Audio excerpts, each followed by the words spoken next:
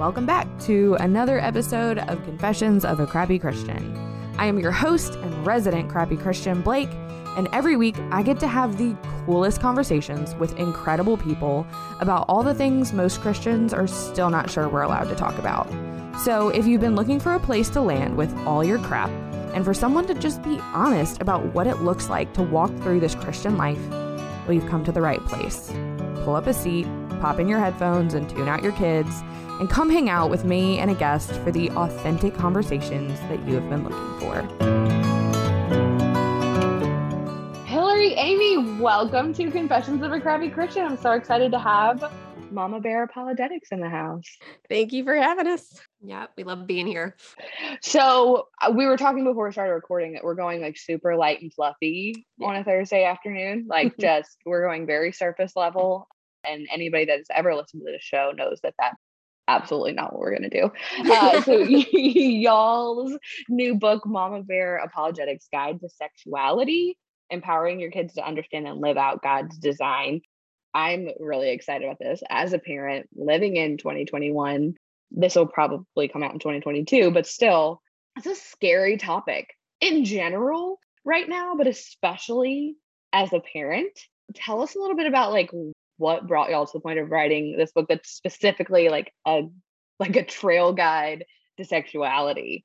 Specifically writing this book, I'll just say through a series of events was really more of a calling that I couldn't get away from. It was a little bit of a Jonah situation to start out from, of me going, nope, not going to touch that with a 10-foot pole. And God finally basically coming down crunch on my head and saying, you're going to do this book. And so I said, pretty please, Amy, please do this with me. I don't want to do this by myself.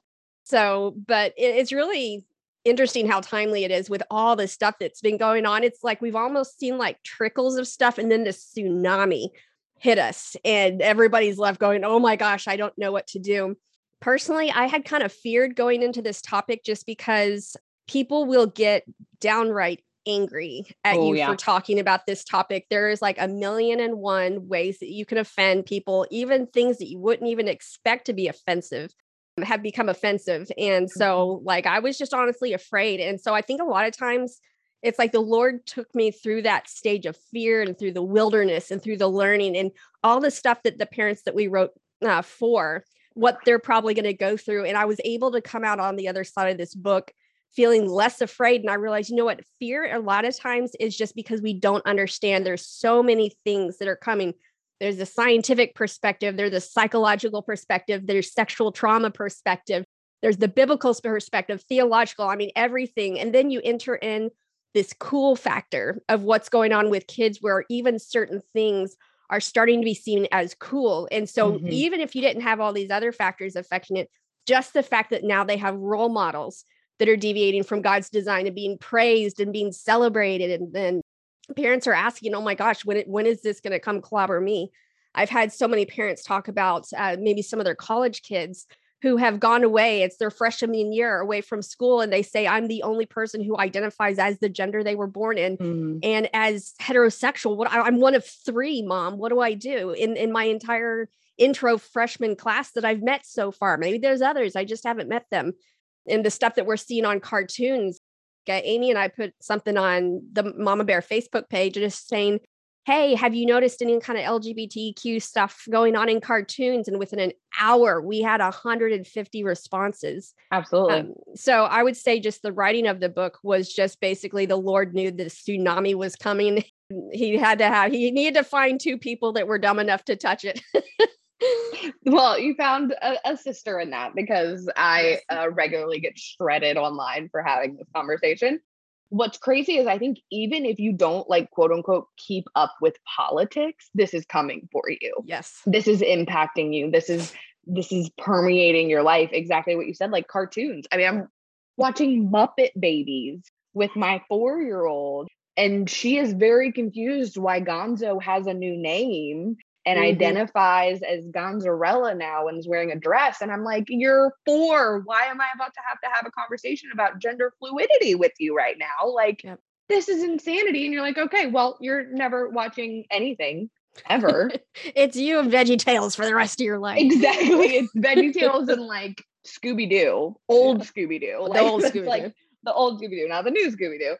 Okay, there's so much to cover in this conversation, and I want to like do it justice because I want this to be, obviously I want people to buy your book because I think that this is such an important conversation. But have you experienced parents, especially I would think that aren't like living kind of super informed by what's going on in politics or like just aren't like watching the news, that think that like, oh, this isn't like coming for me. Like this isn't, I don't really need to worry about this yet. Like, because the reality is that it is. Amy, you want to start with that one? So I've met parents who say that, but it's not necessarily an obliviousness. It's kind of more they're desperately trying to speak it into existence. Yeah. Like they're just like, oh no, it's that fear, right? Because these conversations, we don't want to have them with our 4-year-old. We didn't have to have these conversations until we were adults. Right. And now, yes, thanks to cartoons. I mean, gosh, Bubble Guppies, Blue's Clues, there's drag queens on Bubble Guppies now. I mean, what is happening?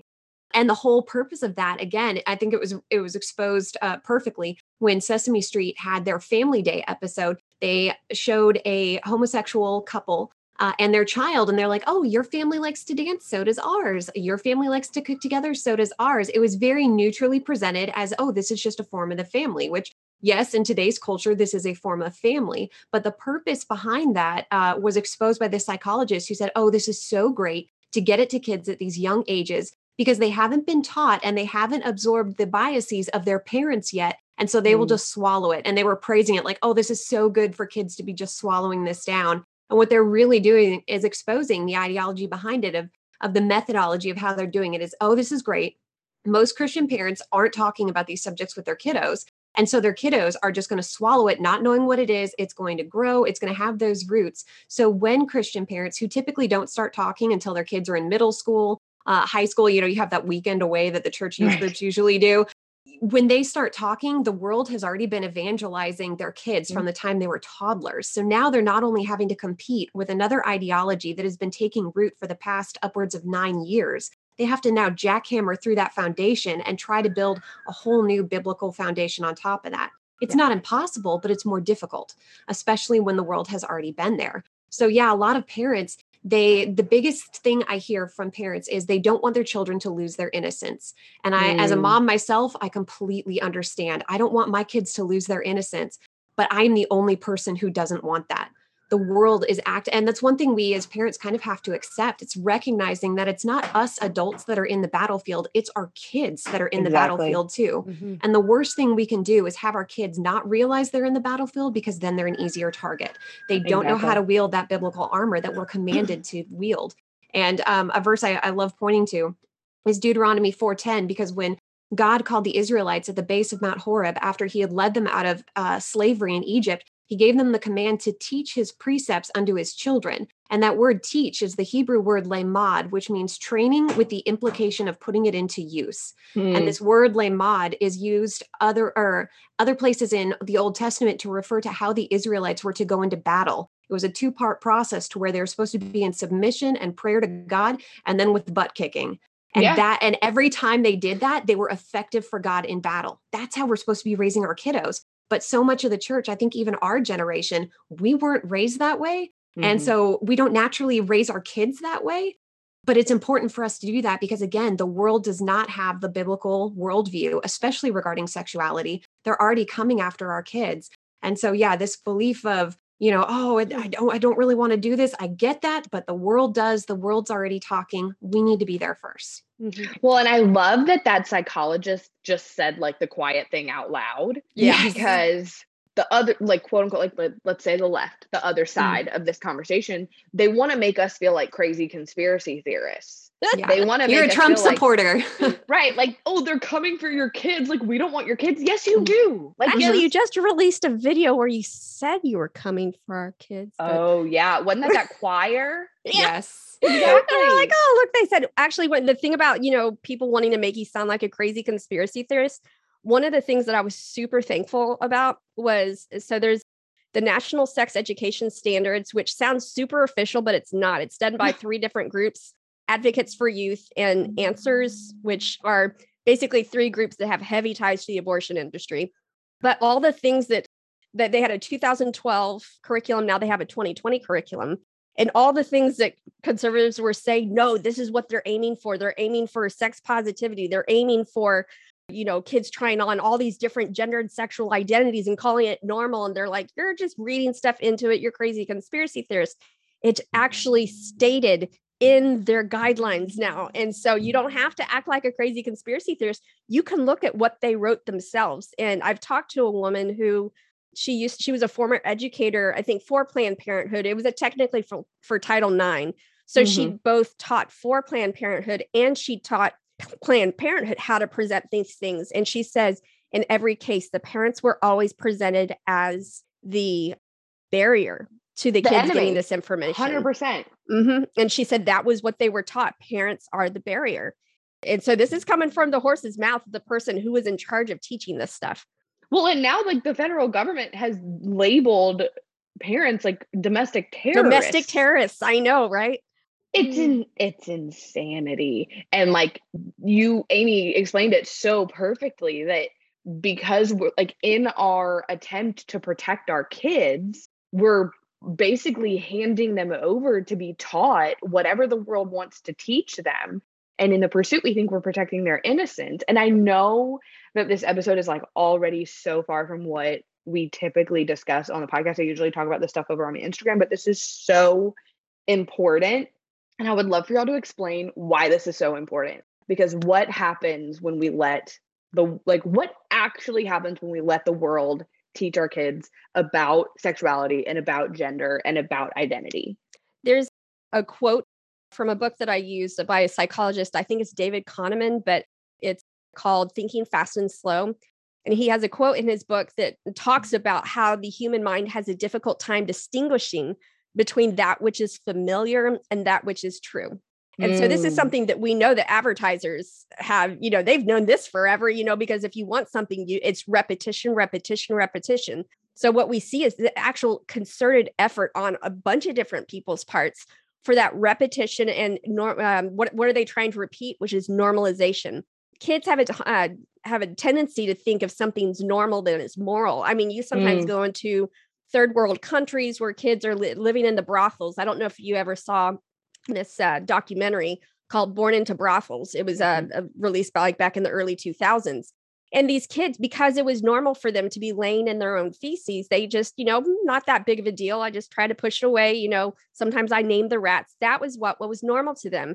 Yeah. And so it's like kids absorb from their surroundings what normal is supposed to look like. And so when we have in the cartoons, the media, the music, the teachers, the peers, the social media, everything saying the same thing, that normal could be identifying as the opposite gender, or normal could be having two dads or two moms, or two moms and a dad. Now we're getting into polyamory, trying to present those as normal as well. This normalization, repetition, and another one, which I call the demoralization, which is where you actually retrain someone to what to think is moral. Like you take something that you want to do and you reframe it as the moral thing to do. So now they not only aren't being taught that certain things are against God's design, but if you want to love like Jesus loved, you have to celebrate this person just like everybody else. And that's how Jesus would be loving too.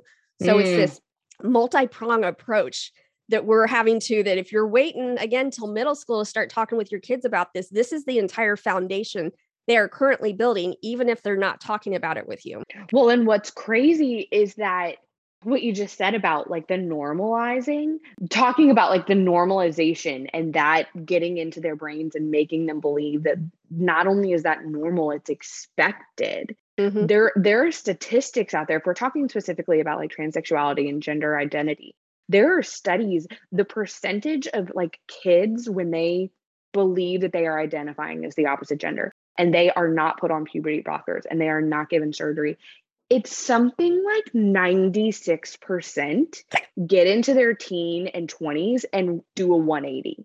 Deborah So talked about this in her book, The End of Gender. She's an interesting ally because I love her stuff for gender. She is unapologetically sex positive, which we might explain a little bit later. That was one of the chapters that Amy contributed a lot to. But she's very traditional when it comes to gender. And I think it was somewhere between 60 to 90% will desist if they are not affirmed. If they get the counseling that helps them come to terms with their biological gender, it was like something like 60, 90%. I think there was 11 longitudinal studies, which she had all 11 of those in her footnotes. So we link to those from from our book as well. All 11 of them show kind of the same thing, that children will naturally desist, meaning they will say, okay, I am comfortable in my own gender. I come to basically accept reality. But kids who are affirmed in their transgender identity, that if they persist into adolescence, they are more than likely to persist into adulthood, which means all our statistics on this are about to change.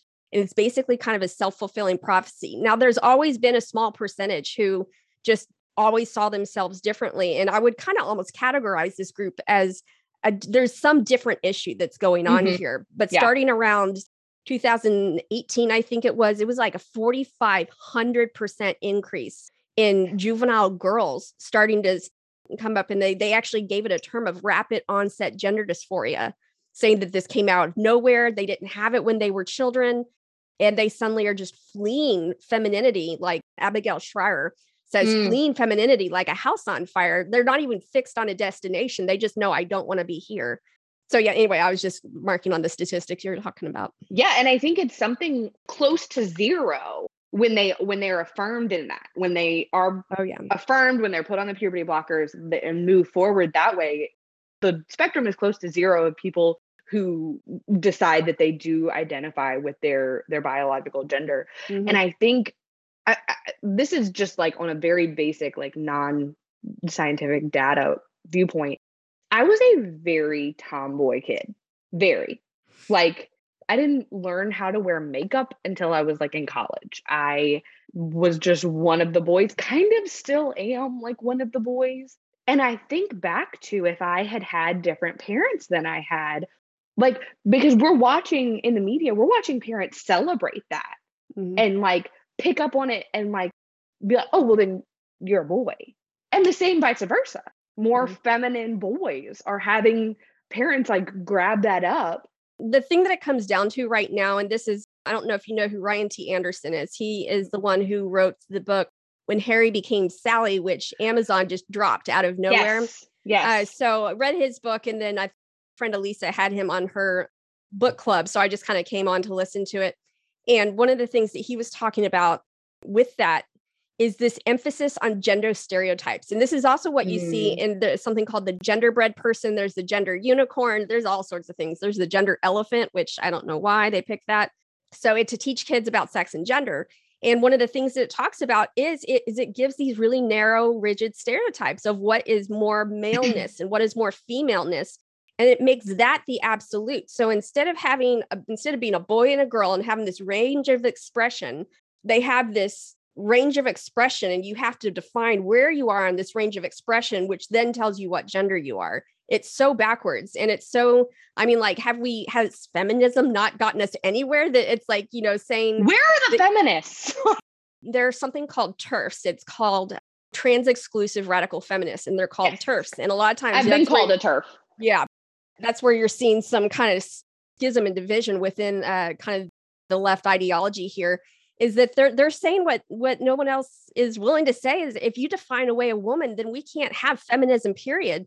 But it's really interesting. If you look at some of the early works by like Judith Butler, she was actually fine with that conclusion. She was actually fine with getting away from these genders altogether. They were so confining that she was just, get rid of it all. She used feminism while it worked in this form, but she actually foresaw it taking on this other form, and she was okay with it. Yeah. Oh, absolutely.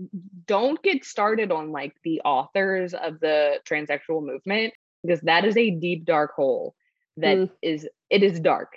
And I would say don't, but I would encourage parents, like, look into the roots of this movement and tell me they're not coming for your kids, because what are. Books would you recommend if you were to say?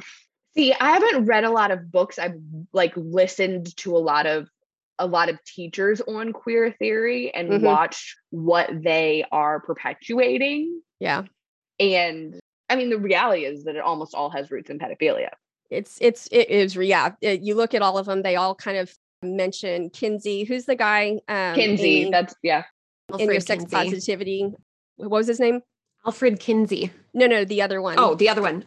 Oh, Head of the sexual revolution. Wilhelm Reich. Wilhelm Reich. Yeah, it does. Yes. I mean, that just sounds like an ominous name itself. I'm just going to say. And then Judith Butler, and then you have Michael Foucault. And so I was going through the Michael Foucault stuff, or I'm sorry, Michel Foucault. It's kind of spelled similar. And even seeing some of the stuff that I'm not even sure if Michel Foucault, I think that's a man, but I could be wrong. They're French. Some of the books and some of the stuff that they were using in their book. And it, like you said, it was dark. It put me into kind of I ended up doing the rest of my research at our church because it was so depressing and I could just feel the darkness around it. So the pastors would be walking by. I'm like, would you pray for me as I'm sitting here reading this stuff? There's a YouTube video and it's Queer Theory Jeopardy. Uh-huh. And it's this professor standing up against his class because the class is like yelling back at him. And he's all of these people that you named, Kinsey, Foucault, he's Butler. Okay, what do they believe about this? And these college kids are having to answer that they like all of these teachers, their goal was to normalize pedophilia, to normalize adult-child relationships. People don't know that that's the like, and we're gonna get hell for saying that, but like the reality is that that's where this movement's roots are. So you can't know those things and not believe that they are coming for your kids. So before we go just spend the whole time talking about how bad things are, let's talk about how we can make them better, because it's the whole point and heart behind your book. And I say this in a lot of my interviews, but really with this one, like get the book. This interview is great. It's not going to be enough to equip you for the battle that you're facing. But what are some practical ways that we can like get in it and be in it and teach our kids that it's okay to like hold different beliefs than everybody around you and believe that you are the gender that you were born? Like where do you even start? Again, there's lots of components because it's different for each age and stage. The first part is the importance of helping your children understand the existence of truth. If you don't start off with truth, everything you say is just your other opinion. You have your truth. She has his truth. That's what the world is banking on right now. It's just this sexual relativism. So the most important thing is to start your kids off understanding truth. We could have a whole podcast just on each of these subjects. Yes, I'm just going to summarize really quickly and say definitely get the book. I know. So we start off with truth. Second, the next best thing we need to do is help our kids understand that what we do with our bodies is actually a communication of our worldview. Yes. So when you look like there was a previous question that you had asked about, like, how are we seeing this in culture? And Hillary answered it beautifully with sort of how things are going. A terrible blueprint to see this, because the world has actually taken this as a blueprint and it was meant as a warning. It's Romans 1:18-32. It talks about that the people knew what God wanted and knew God's design, but they turned away from it. And instead, when you turn away from God, it's not like this vacuum goes away. You have to fill it with something. You have to fill it with a new God. And so what did the people do? They set up idols of beasts and of themselves. And so once they do that, they were given over to the warped desires and appetites, which led into complete sexual degradation. And then that further led to the encouragement of others to engage in this behavior, which is exactly what we're seeing in culture. Culture has completely turned its back on the biblical design, which I would argue that it's always been the case. Truth. Yes, that's always been the case. It's just up through the 80s and even the early 90s, the biblical and the secular worldview were looked fairly similar. It was a guy and a girl. Well, then we started seeing these shifts on like shows like Friends, Will and Grace, that sort of thing. And it's just utterly spiraled. And I feel like just in the last few years, it's been at warp speed. The last few years. It's popular. Yes. It's gotten that whole label of, oh, this is the new thing that we have to champion. This is the newest victim that we have to uplift. This is the newest wrong we have to right, so it's really picked up on popularity. And so we're seeing this perpetuated in culture. Disney kids that, actors and things that our kids have grown up watching are now adults and encouraging them, like Demi Lovato. She said, let's be sluts, go make porn, make money off porn. These are people they've grown up watching. So again, a huge thing that we can do is help our kids understand they're not just seeing these individual little actions. These are actually a communication of a worldview and helping them understand, okay, wait a second. What is this worldview actually saying about truth, morality, your value as a human being, your dignity? Because again, all of this is lost in any sort of secular sexual expression. And so that's huge for kids, is to recognize it, because once they do, right, they start seeing it like the Matrix. They start recognizing it everywhere. It starts sharpening and honing their truth radar, their morality radar that's eventually getting desensitized. And they're like, wait a second, what you just said, that doesn't quite make sense. You're not actually going to achieve what you're seeking. Mm-hmm. And so exposing them to the ideology behind each of these movements is absolutely huge, because then they'll recognize, like with sex positivity, their moral guidelines are consent and pleasure. Can you explain what sex positivity is for people that don't know before we go into it? Yeah, sex positivity, it's not really a new movement. It's just been rebranded to look cooler, because I mean, that's what you do, right? That's why mom jeans are back in style. Right. Sex positivity is basically this movement that any sort of sexual expression is good, should be endorsed and encouraged and advocated. And then it's healthy. They call it healthy or safer. They'll throw that in just to give themselves kind of like on those commercials where they're like, it's 99% effective. Like they got to give that little wiggle room. That's what the word safer does. So basically the only way to be sex negative is to believe in heterosexual monogamous marriage within sex. That is the only way to be sex negative. You can find sex positivity on everything from your menstrual tracking apps. If you have these on your phones like Flow, there are articles on there that'll pop up to help encourage you to be sex positive. So it reframes sexual promiscuity to be something that's attractive. This is how you develop. This is a healthy practice. Make sure you get checkups, because you might be more likely, to get STDs. Or there were even articles within Teen Vogue that said, well, girls, if as you start to sleep around, you may find emotionally it's a little hard, but after a while you'll get used to it. It's like, wait, what? Like, this is not something we should be encouraging to kids, but this is being advocated. Got to practice being emotionally detached and robot. Exactly. And you actually, to be sex positive means that you actually are not supposed to have any negative feelings toward anyone else's sexual behavior. So if you have a friend who is on Tinder, just doing hookup after hookup after hookup with random strangers, and you say, that might not be a good thing to do, you're being sex negative. Yep. So it's the active work of not only endorsing sin, but silencing the Holy Spirit. And people don't realize that, because again, when they just look at the label and they see the words sex positivity, well, that sounds good, right? Everybody wants to be positive. It does. I have the app that you're talking about, and I don't spend my time reading articles on my period tracker app. Thank you. Why do they even make all these articles? I don't know why that's a thing, but I have seen that title, and it's brilliant branding, because it comes across as body positivity, right? Of how to be more confident or more comfortable in a healthy way. But that's not what it is. No, statistically speaking, it's not healthy at all. No, it's not. The only unhealthy thing is not getting regular checkups to see which disease you just picked up. Yeah. And you should definitely use condoms. Oh, yeah, and condoms. Yes. Grossman's book, Unprotected. Oh, Unprotected. Yes. It's got the greatest subtitle ever. It's like, how the new agenda is preventing a psychologist from protecting every student, or I can't remember what the subtitle is, but she's basically a psychologist at a college, and she was starting to see all the dangers from hookup culture. And nobody was talking about any of it. It's like they weren't talking about just the increase in suicidal ideation, suicide risk, especially among girls, the more sexual partners they have. And so I think the sex positivity thing, it's like they're getting something exactly backwards, which is if you look at almost any kind of sexual activity that is outside of God's design, you're going to see an uptick in suicidal ideation, anxiety, depression, and actual suicide completion of, attempting and being successful at suicide. And drugs and alcohol use too. Yeah. Oh yeah. Absolutely. Drugs and alcohol use. And what is assumed is, it's because of the negative perceptions that people have about this. If people would stop having these negative perceptions, then people would feel loved and accepted and able to do what they want to do. But if you look at it in the opposite way, we can't, it's like we're not allowed to say, hey, maybe it's some of these actions that are causing anxiety, that are causing depression, that are causing people to feel worthless because they're treating their body as if it's worthless. Right. They refuse to look at the other side for what, conservative Christians have been saying, and instead making our message the one that is actually causing the suicide, causing the depression, and causing the anxiety.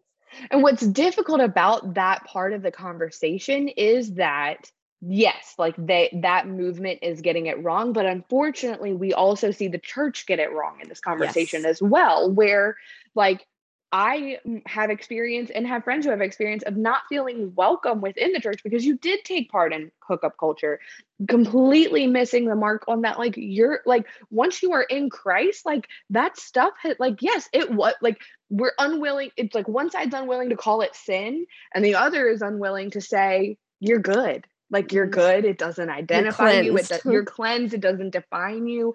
And so I think like that's what's so difficult, especially as a Christian, is trying to bridge this gap between culture is getting it so wrong. And then you see Christians getting it wrong. And you're like, okay, like where's the grace in that part of the conversation for like, like it's attractive. Culture has been shoving it down your throat your whole life. I understand why you took part in that. Let me show you the better way. Let me show you what God's design is, because there's grace and there's redemption for all of that. Like, let's look at what Jesus has to say about it. I would say that Amy and I are both very critical of both secular culture, but we're also very, very critical on the church and how they've responded. In fact, Amy has an entire chapter just on purity culture in the kind of subtitle of what the church tried to do and what went wrong with it, how it blew up in her face. I don't know if I'm allowed to like speak this into existence. So I have one chapter in my book that comes out next year on purity culture. And I would really love to write a whole book on it because it's so jacked up. Like, it's like secular culture is getting so much wrong, but like, let's not act like we didn't get anything wrong either, because we screwed up our own generation. Like, we did our own damage the other way. So I definitely want to finish by giving parents hope and like giving them, like, I don't want them to just feel inundated by how bad things are, because I think that it is important to be aware of how bad things are and how much you need to be involved in this. But how can we be like spiritually protecting our kids, our families, like other people's kids that we love? Like, what are some ways that we can be involved in that part of it? So if I can chime in with, because I get the vibe that you're kind of on the same length, like you love statistics and things. So one thing I think is important, I know it's so great to have these. So they did a really great study on who had the most influence on their child's decision-making when it came to sexuality. And it was really fascinating because they pooled all of these teens together and they broke them up into different age groups. So the first one was the group of 12 to 15-year-olds. And they pulled them and they said, okay, between parents, social media, your friends, entertainment industry, who has the most influence on your decision making? And for 12 to 15-year-olds, 54% of them said mom and dad. Friends, I know, right? Wait, this gets so much better. So friends, they maybe ranged in the 20%. Social media only had about 10%. So 12 to 15, these are huge formative years. So all your middle school years, 54% kids said mom and dad. So 16 to 19-year-olds, they looked at again, gave the same categories: parents, friends, social media / entertainment industry. Who has the most influence? Parents won out again. Now the numbers went down a little bit. 32% said parents won. Friends were a close second, right? And then you had social media. It wasn't That's so encouraging though. Okay, so and it's fantastic because they also polled college students. Okay, friends took the first place when it came to college students, right? But parents were a close second. Now, the sad part about this poll. So this poll, they asked the kids, then they went and asked the parents, hey parents, do you think your kids are listening and are you talking to your kids? Parents said nope, and they're not talking. The kids are statistically wanting to hear from mom and dad. From 12 years old to 19 years old, mom and dad, you are number one influence in their lives. That makes me want to cry. That's amazing. It's so wonderful. And what's so sad is parents don't think their kids are listening because honestly, I think a lot of it has to do with how the media and TV shows present kid-parent relationships, right? Mm-hmm. Parents are always overbearing. The kids are always rolling their eyes and not listening. Yes, your kids may roll their eyes. Yes, they may have iPods in half the time that you got to pluck out their ear, but they still want to know what mom and dad are saying. So this is so encouraging to us parents. Your kids want you to speak to them. And yes, it may be awkward. I mean, you have to say penis and vagina in front of your children. Okay. Exactly. You know what? You got to be willing to do it at the dinner table because it's going to happen. So I think it's so encouraging. Your kids are listening. They want to know. And kids naturally want to know answers to questions. So of course, relativism, postmodernism is really popular among youth today. But what's also really popular is them asking questions. They want to understand. They're not stupid. They can recognize logical contradictions. So expose your kids to the biblical worldview and start giving a balanced presentation. Again, we really strive to do this at Mama Bear is we're going to look, that's part of our ROAR method. We're going to look at both sides. We're going to say, okay, here is a fair presentation of exactly what they're saying. Now let's compare it to the biblical standard. Wait a second, where are their problems? Where are their inconsistencies? Why doesn't the sexual worldview meet the promises that they claim? And help your kids practice critical thinking. I mean, C.S. Lewis, the professor in Chronicles of Narnia, bemoaned the fact that children aren't taught logic anymore. They still aren't, but kids are still capable of learning it. And they're very quick to do it from very young ages. So I would say biggest encouragement to moms and dads, there's resources out there. Yes, you're in the battlefield. There's plenty of resources out there for you to equip you, to make it accessible for you. Your kids want to hear what you have to say, and they are capable of understanding, recognizing, and advocating for truth. And honestly, truth is what gives us boldness. So yes, Jesus was so fantastic because he is the truth, and he was able to talk and to love and to cherish people, but to still speak truth to them. And you know what? They may not be received by their parents. They may get a little pushback from the world, but that's when we got to look at our little babies and say, honey, you weren't made for this world anyways. It's Amen. okay. Amen. Well, that's my contribution. I love that because as I am a Christian parent who is involved in their kids' lives, but I think you're like the media spins it that our kids aren't listening to us. And like, is that not just one more like cog in their plan? Like if they can convince parents, they're trying to speak that into existence. Exactly. Like if they're convincing you that your kids aren't listening, then you're not going to waste your time. Well, and kids are also buying into the lie that mom doesn't care about them, or mom doesn't think well, or mom's just the like how are Christians portrayed in culture, right? We're either crazy psychos or we're just oblivious, bumbling virgins. So it's like we need to also be debunking that sort of caricature myth out there that says, no, honey, I'm a Christian mom, but I'm not like those Christian moms that you see on the TV. We're going to have these conversations. You can ask me whatever you want. Well, maybe not anytime you want, because, sometimes kids are not in Target, not at the grocery store. Exactly. Super awkward questions at really inappropriate times. That's where you say, great question. Let's put a pin in it until we get out of earshot of grandma, Yes, exactly. And just helping your kids understand that you are a source. It's not only I've noticed this with my kids.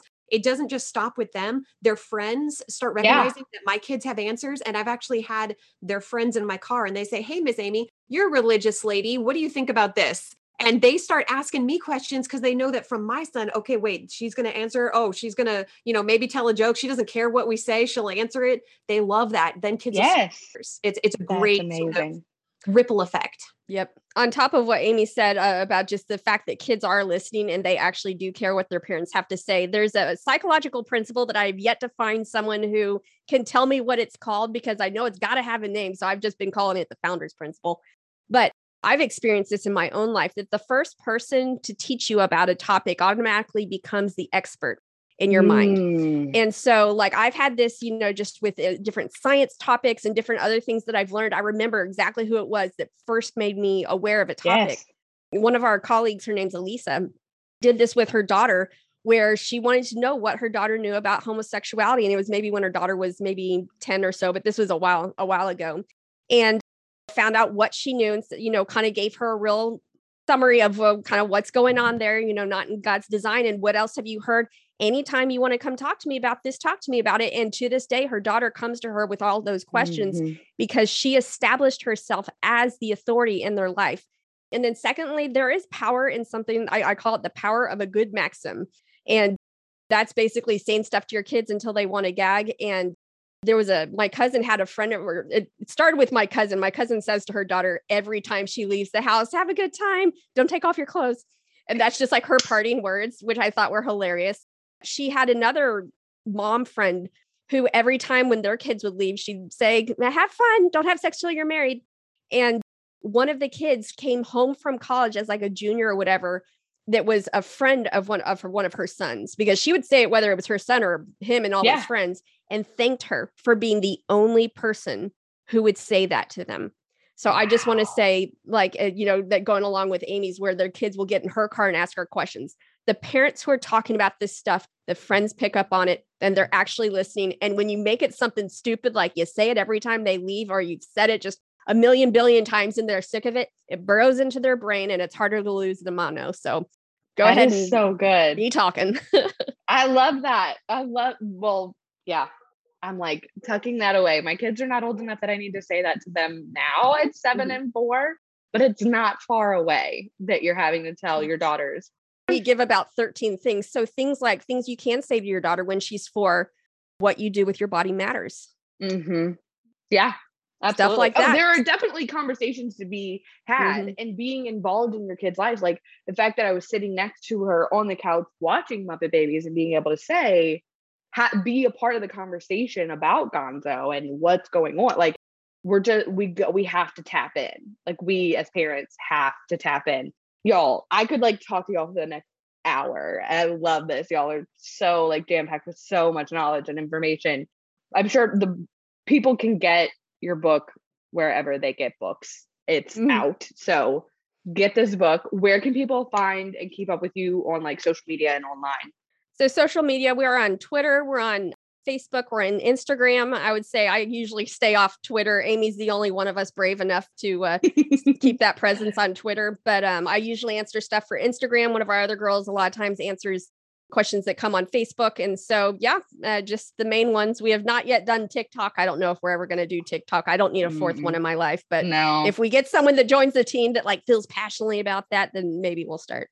Yeah, I can only do Instagram. So y'all are even better than I am. And then even just our website, mamabearapologetics.com, and it's spelled MAMA, like the sign behind me. We've gotten all sorts of weird spellings of mama. Well, yeah, especially when you start getting Southerners involved. There's like an O in there, multiple M's. It's a whole thing. Thank y'all so much. This is such a like edifying and encouraging conversation. Absolutely. Thanks for having us. Thank you for having us. All right, that's it for this week. Thanks for tuning in to another episode of the Crappy Christian Podcast. And hey, by the way, if you super loved it, can you go leave a 5-star review wherever you're listening? That'd be awesome. All right, see you next week.